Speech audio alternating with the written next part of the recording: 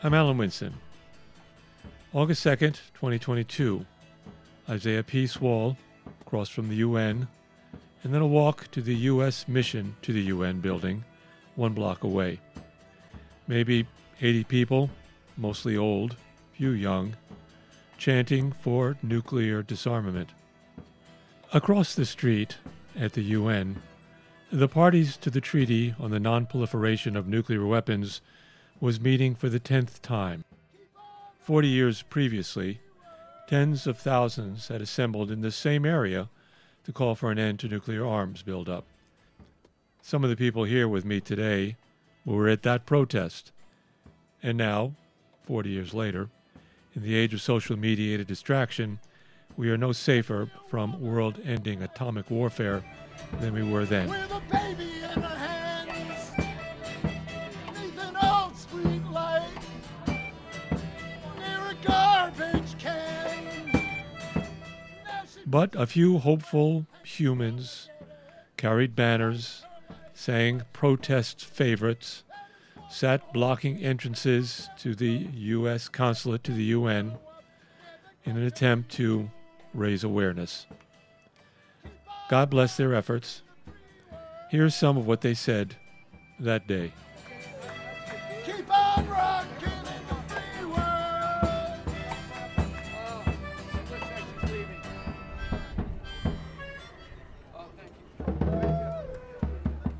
I first sought out Anthony Donovan, documentary filmmaker and lifelong worker for world peace. Hey, Alan. How you doing? I'm good, good. Yes, but they're coming this way. They'll start Okay, all right, yelling okay. at us. Well, this is the second day for the NPT review conference. And NPT stands for? The Non-Proliferation Treaty. So it's every 5 years, but due to COVID, it was pushed back. So this is happening in the UN. There are 191 nations who have ratified this treaty, and they come together to review the treaty, see how it's going. And so we are here to say enough is enough. Really, I have an ambassador, Rosides, who was a mentor of mine back in the early 80s, and he put it this way: the negotiations are, I'm going to quote Ambassador Rosides of Cyprus, he said, the negotiations have been a stagnant pretense, deceiving the people that something is being done about the nuclear arms race, which is a galloping reality. And that he spoke in the 70s, he spoke in the 80s. And that is what's happening with these NPT conferences. The people that have nuclear weapons keep moving the goalposts, keep reneging, keep pointing the finger. It's really embarrassing if you're in there to listen to the diplomats speaking, pointing the finger at each other, trying to place the blame elsewhere. And because there's an article of the NPT that says that the nuclear nations are to begin a process of disarmament. The promise is to the rest of the nations of the world, if you do not develop nuclear weapons, we will start getting rid of ours in good faith. But the nuclear nations keep developing, moving and building. So We did get rid of nuclear weapons. Rid of thousands, that's correct. Gorbachev and Reagan, that was a fantastic. Gorbachev was writing his memoirs. We came very close to getting rid of our nuclear weapons. Gorbachev and Reagan at one point said that they would be together at the dismantling of the last nuclear weapon. But as Gorbachev writes, a secret hand slid in, and that secret hand was the industry. And so unbeknownst to the American people, unbeknownst to... You're talking about American industry. I'm talking about the nuclear weapon industry everywhere. It's an industry, it's a worldwide industry, and yes, we're part of it, but so are our allies. I mean, I'd like to point to Japan. Japan has been a nation that has experienced the bomb. They should be leading the voice, but instead they choose to support their ally, the United States. They tell everyone they believe in the umbrella of protection. So they are supporting the building of nuclear weapons. And the U.S. points to our allies. They want us to protect them. They need our protection. So they have people like our allies are feeding this. So we're all in this industry together. Few people are making a lot of money here. So could you describe the event today and what do you see in front of you?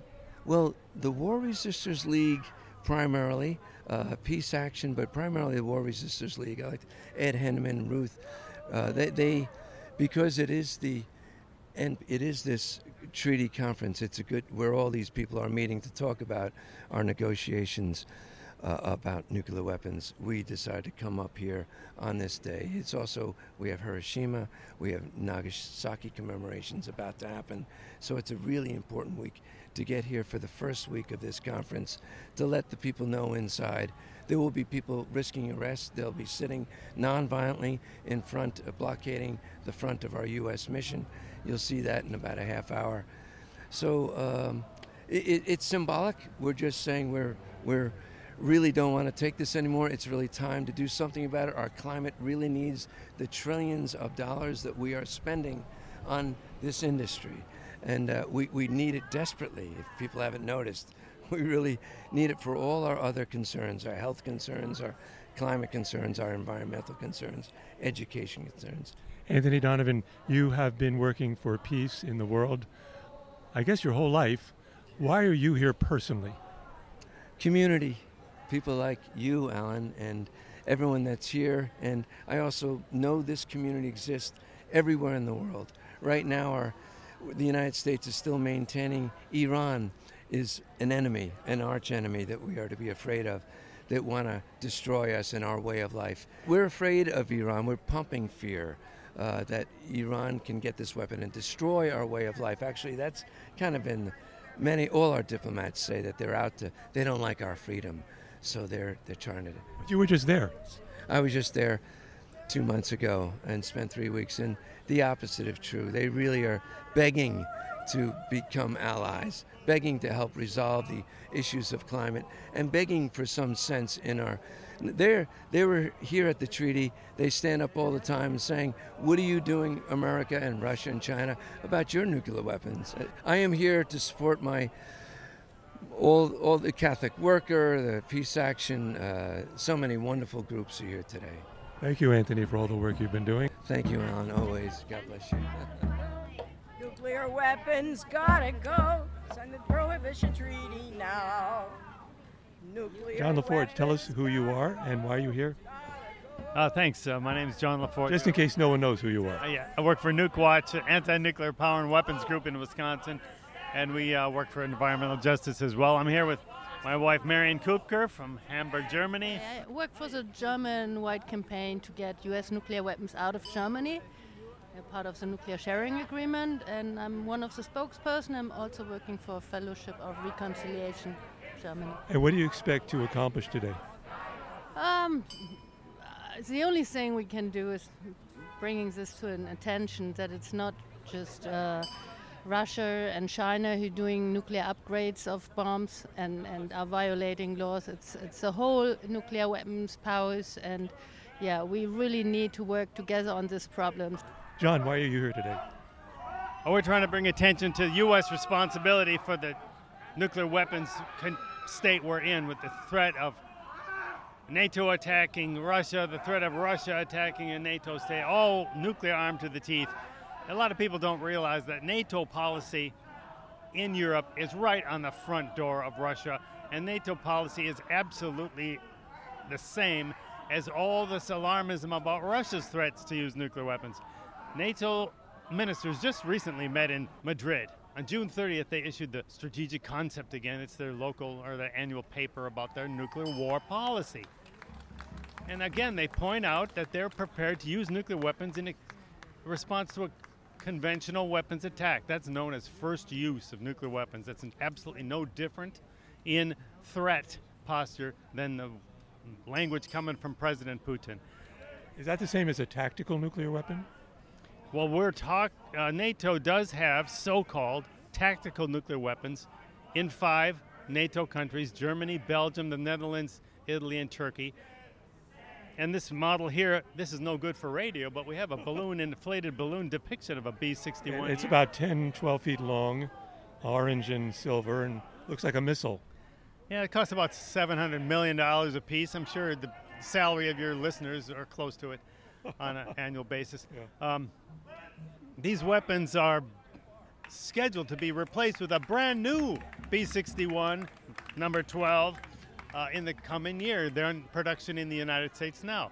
Where's the talk in the United States about U.S. production of brand new nuclear weapons being stationed in Europe, pointing right up the nose of Mr. Vladimir Putin? There's no So discussion. where is the talk? In 1980s, there were big protests. A lot of people were involved. And now there's maybe 300 people here. I'm being generous. Well, especially in Europe, hundreds of thousands of people marched in all the major cities to see that the withdrawal of U.S. nuclear-armed cruise and Pershing missiles took place, and they were successful. Maybe Marion has a point to say about those parts. In the 80s, we had about 7,000 nuclear weapons from the U.S., and now there are about 20 left. In Germany. So that makes a difference, and we have many more issues and problems now. Is this event going to make any change? Well, you know, what a person can do about nuclear weapons is very little, but we feel responsible to do whatever little bit we can do. Whether it makes a change or not, well, of course, the change isn't going to come if we don't do something. Thank you very much, John LaForge. I'm Bob Keilback, Secretary of the New York City chapter of Veterans for Peace. And I've been involved with Veterans for Peace for 30 years or so. And I was at the original No Nuke March in 1982. My aunt and I were marshals there. And And you served in Vietnam? I served during the Vietnam War. I was on a submarine, so I wasn't in country. But I was on a very old submarine then. Yeah. Very old submarine. Very old, the oldest one in the Navy. It was built in 1939. Holy moly. Very hot down there running the engines, but especially when we dove and we had no air circulation. But That sounds like a whole other story, but why are you here? I'm here because we have to stop the madness with nuclear weapons. We have to stop this brinksmanship going toe to toe with Russia and China and now other nuclear nations. And What is your personal reason for being here? because I have 6 grandchildren, 3 children, and we have to make a better world for them, for all of them, and for all our children, all the country, all the children of the world is my reason for being here.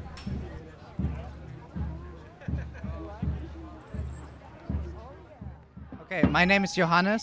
I'm from Germany, and I'm with a youth delegate from Germany, a youth delegation from Germany, and we're participating in the NPT REF conference. I'm a physicist, and I'm also a young person. I'm 25 years old, and I mean, we're just concerned with these 2 existential threats we have with the climate crisis and nuclear weapons, and we see both of them escalating. The climate crisis, at least in Germany, it's in the news and it's there, but we're still not doing enough or anything. But nuclear weapons, they're totally underrepresented in the news media, and in general public. People don't know about this. People don't know about the inherent threat or inherent existential threat that nuclear weapons pose to us. You are a young man. Most of the people out here are old farts. Why aren't more young people involved with this protest?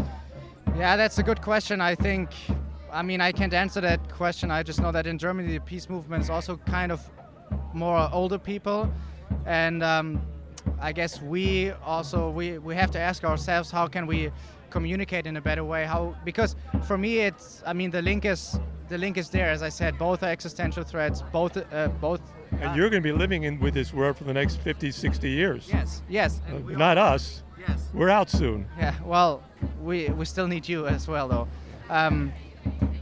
Yes, and we have to find ways of communicating in a way, or raising awareness that these 2 are connected. Both are inherently unjust. I would say both are inherently colonial as well. Just today I was talking to young people from the Marshall Islands, where the U.S. did their nuclear testing, and that's colonialism at its best. So yeah, we as a movement have to think about how we can raise awareness to this, because I think my generation is up for this totally. Okay, hi, I'm Helen. I'm 24 years old. I'm from Germany, from the peace workshop Mutlangen, and Mutlangen is a very historic place for the German peace movement, because there were also missiles in the 90s and the 80s, and Mutlangen is also a very historic, symbolic place, because the nonviolent movement that was so successful. So the German youth are up in arm. Why aren't there more young people here? Because most of the people here are older people. Yeah, this is a great question that we ask ourselves always as well. I think this is the difficulty that the peace movement in general has to deal with, because there are so many elderly people in the movement and only a few young who are coming afterwards. It's your world. That's why I'm standing here right now and demonstrating also for a better world without any atomic weapons. Have you ever gone to some of your friends who are not political and said, why aren't you involved? Yes, I do, and I also have been in Büchel, where the US bombs are stationed in Germany. And yeah, some people are laughing at me because I was there, some people support me. It's very difficult to deal with that kind of political topic. Well, thank you very much, Helen. Have a great day. Thank you. I then spoke with Mike Levinson, whom I first met at the Witness Against Torture protest in the nation's capital several years ago. He was sitting with others blocking the main entrance to the U.S. consulate to the UN. Hi, Alan Winston. We did Witness Against Torture together. Yes. How you doing, I Mike? was on your radio show. Yes, and I wanted you to be on my radio show again. Yes. Can you talk right now, just for a minute? You're sitting here attempting arrest. Why are you here, and who are you representing? I'm here with the local chapter, the New York City local chapter of the War Resisters League. And we're here with many other peace groups here in the New York area. Code Pink, the Raging Grannies, Peace Action New York State, Veterans for Peace, other groups in our local community. The governments, the nuclear governments of the world are across the street in the United Nations talking about non-proliferation and nuclear disarmament, but they're not doing anything about it. And we're saying, stop the talking already, shut up and disarm now. And we call on the United States to take unilateral steps to disarm. We welcome any steps from any country, but we call on the United States especially because we are U.S. citizens. The United States has a special responsibility for ridding the world of nuclear weapons. And we're sitting here blocking the front entrance to the U.S. mission, demanding that the United States take unilateral steps to disarm now and get rid of every single nuclear weapon. I'm going to get personal now. Happy birthday. Thank you very much. And why are you here personally, not politically? Because the personal is political. You fight for human rights around the world, and you fight for your own human rights. Thank you, Mike. It's great to see you again. You're looking well.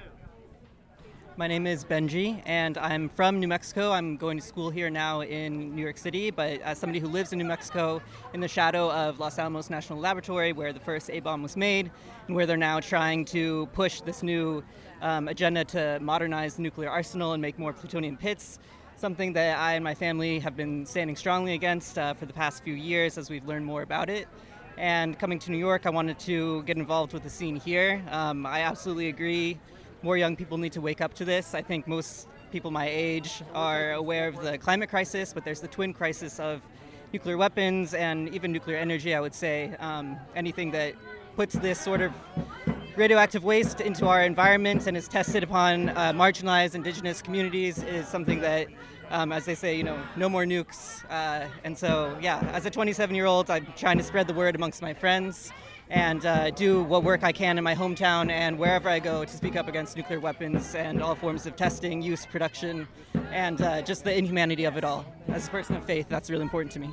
And why aren't more people, the 27, 28, 29, why aren't they involved? I think that we just have seen a waning of anti-war resistance since the turn of the century, and I think it's picking up again as people are becoming, just as the tides of social activism and awareness change. But I think that people just aren't learning about this history anymore, and to be honest, there are so many horrific events going across the world every day that, it can get pushed to the bottom, but it's a global concern. I mean, this is something that could change the course of humanity if a war were to break out between any of the nuclear armed states. So I think, honestly, it's ignorance. And I think sometimes it's the overwhelm of it all. I mean, we're here in the belly of the beast, standing up against the most powerful weapon of the most powerful state, it's hard to make people feel like they can make a difference, but if you don't do anything, then you don't do anything. If you do something, you can at least stand with that with your conscience.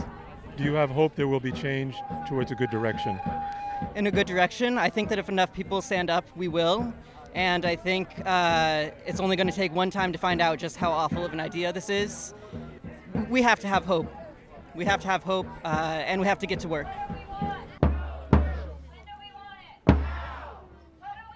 John Breitbart. I'm here with New York City War Resisters League, and I'm here to stop the insanity. Now is the 40th anniversary of that peace march, that enormous peace march, and the 1,700 people 2 days later who were arrested here and at other missions of the nuclear powers. So it's important that we bring attention to the lack of success, the lack of movement, the lack of ending this problem. My listeners will note that there's not a lot of banging going on right now because we're at a different entrance to the UN, the U.S. mission to the UN. Why are you blocking the second entrance? What are you trying to accomplish? This is the side entrance to the U.S. mission, and if we weren't blocking this entrance, the blockade really wouldn't be as effective as it is at the moment. And so no one from the U.S. mission has been getting in or out of the building? For the last bit of time, yes. What do you think to accomplish by this sit-in?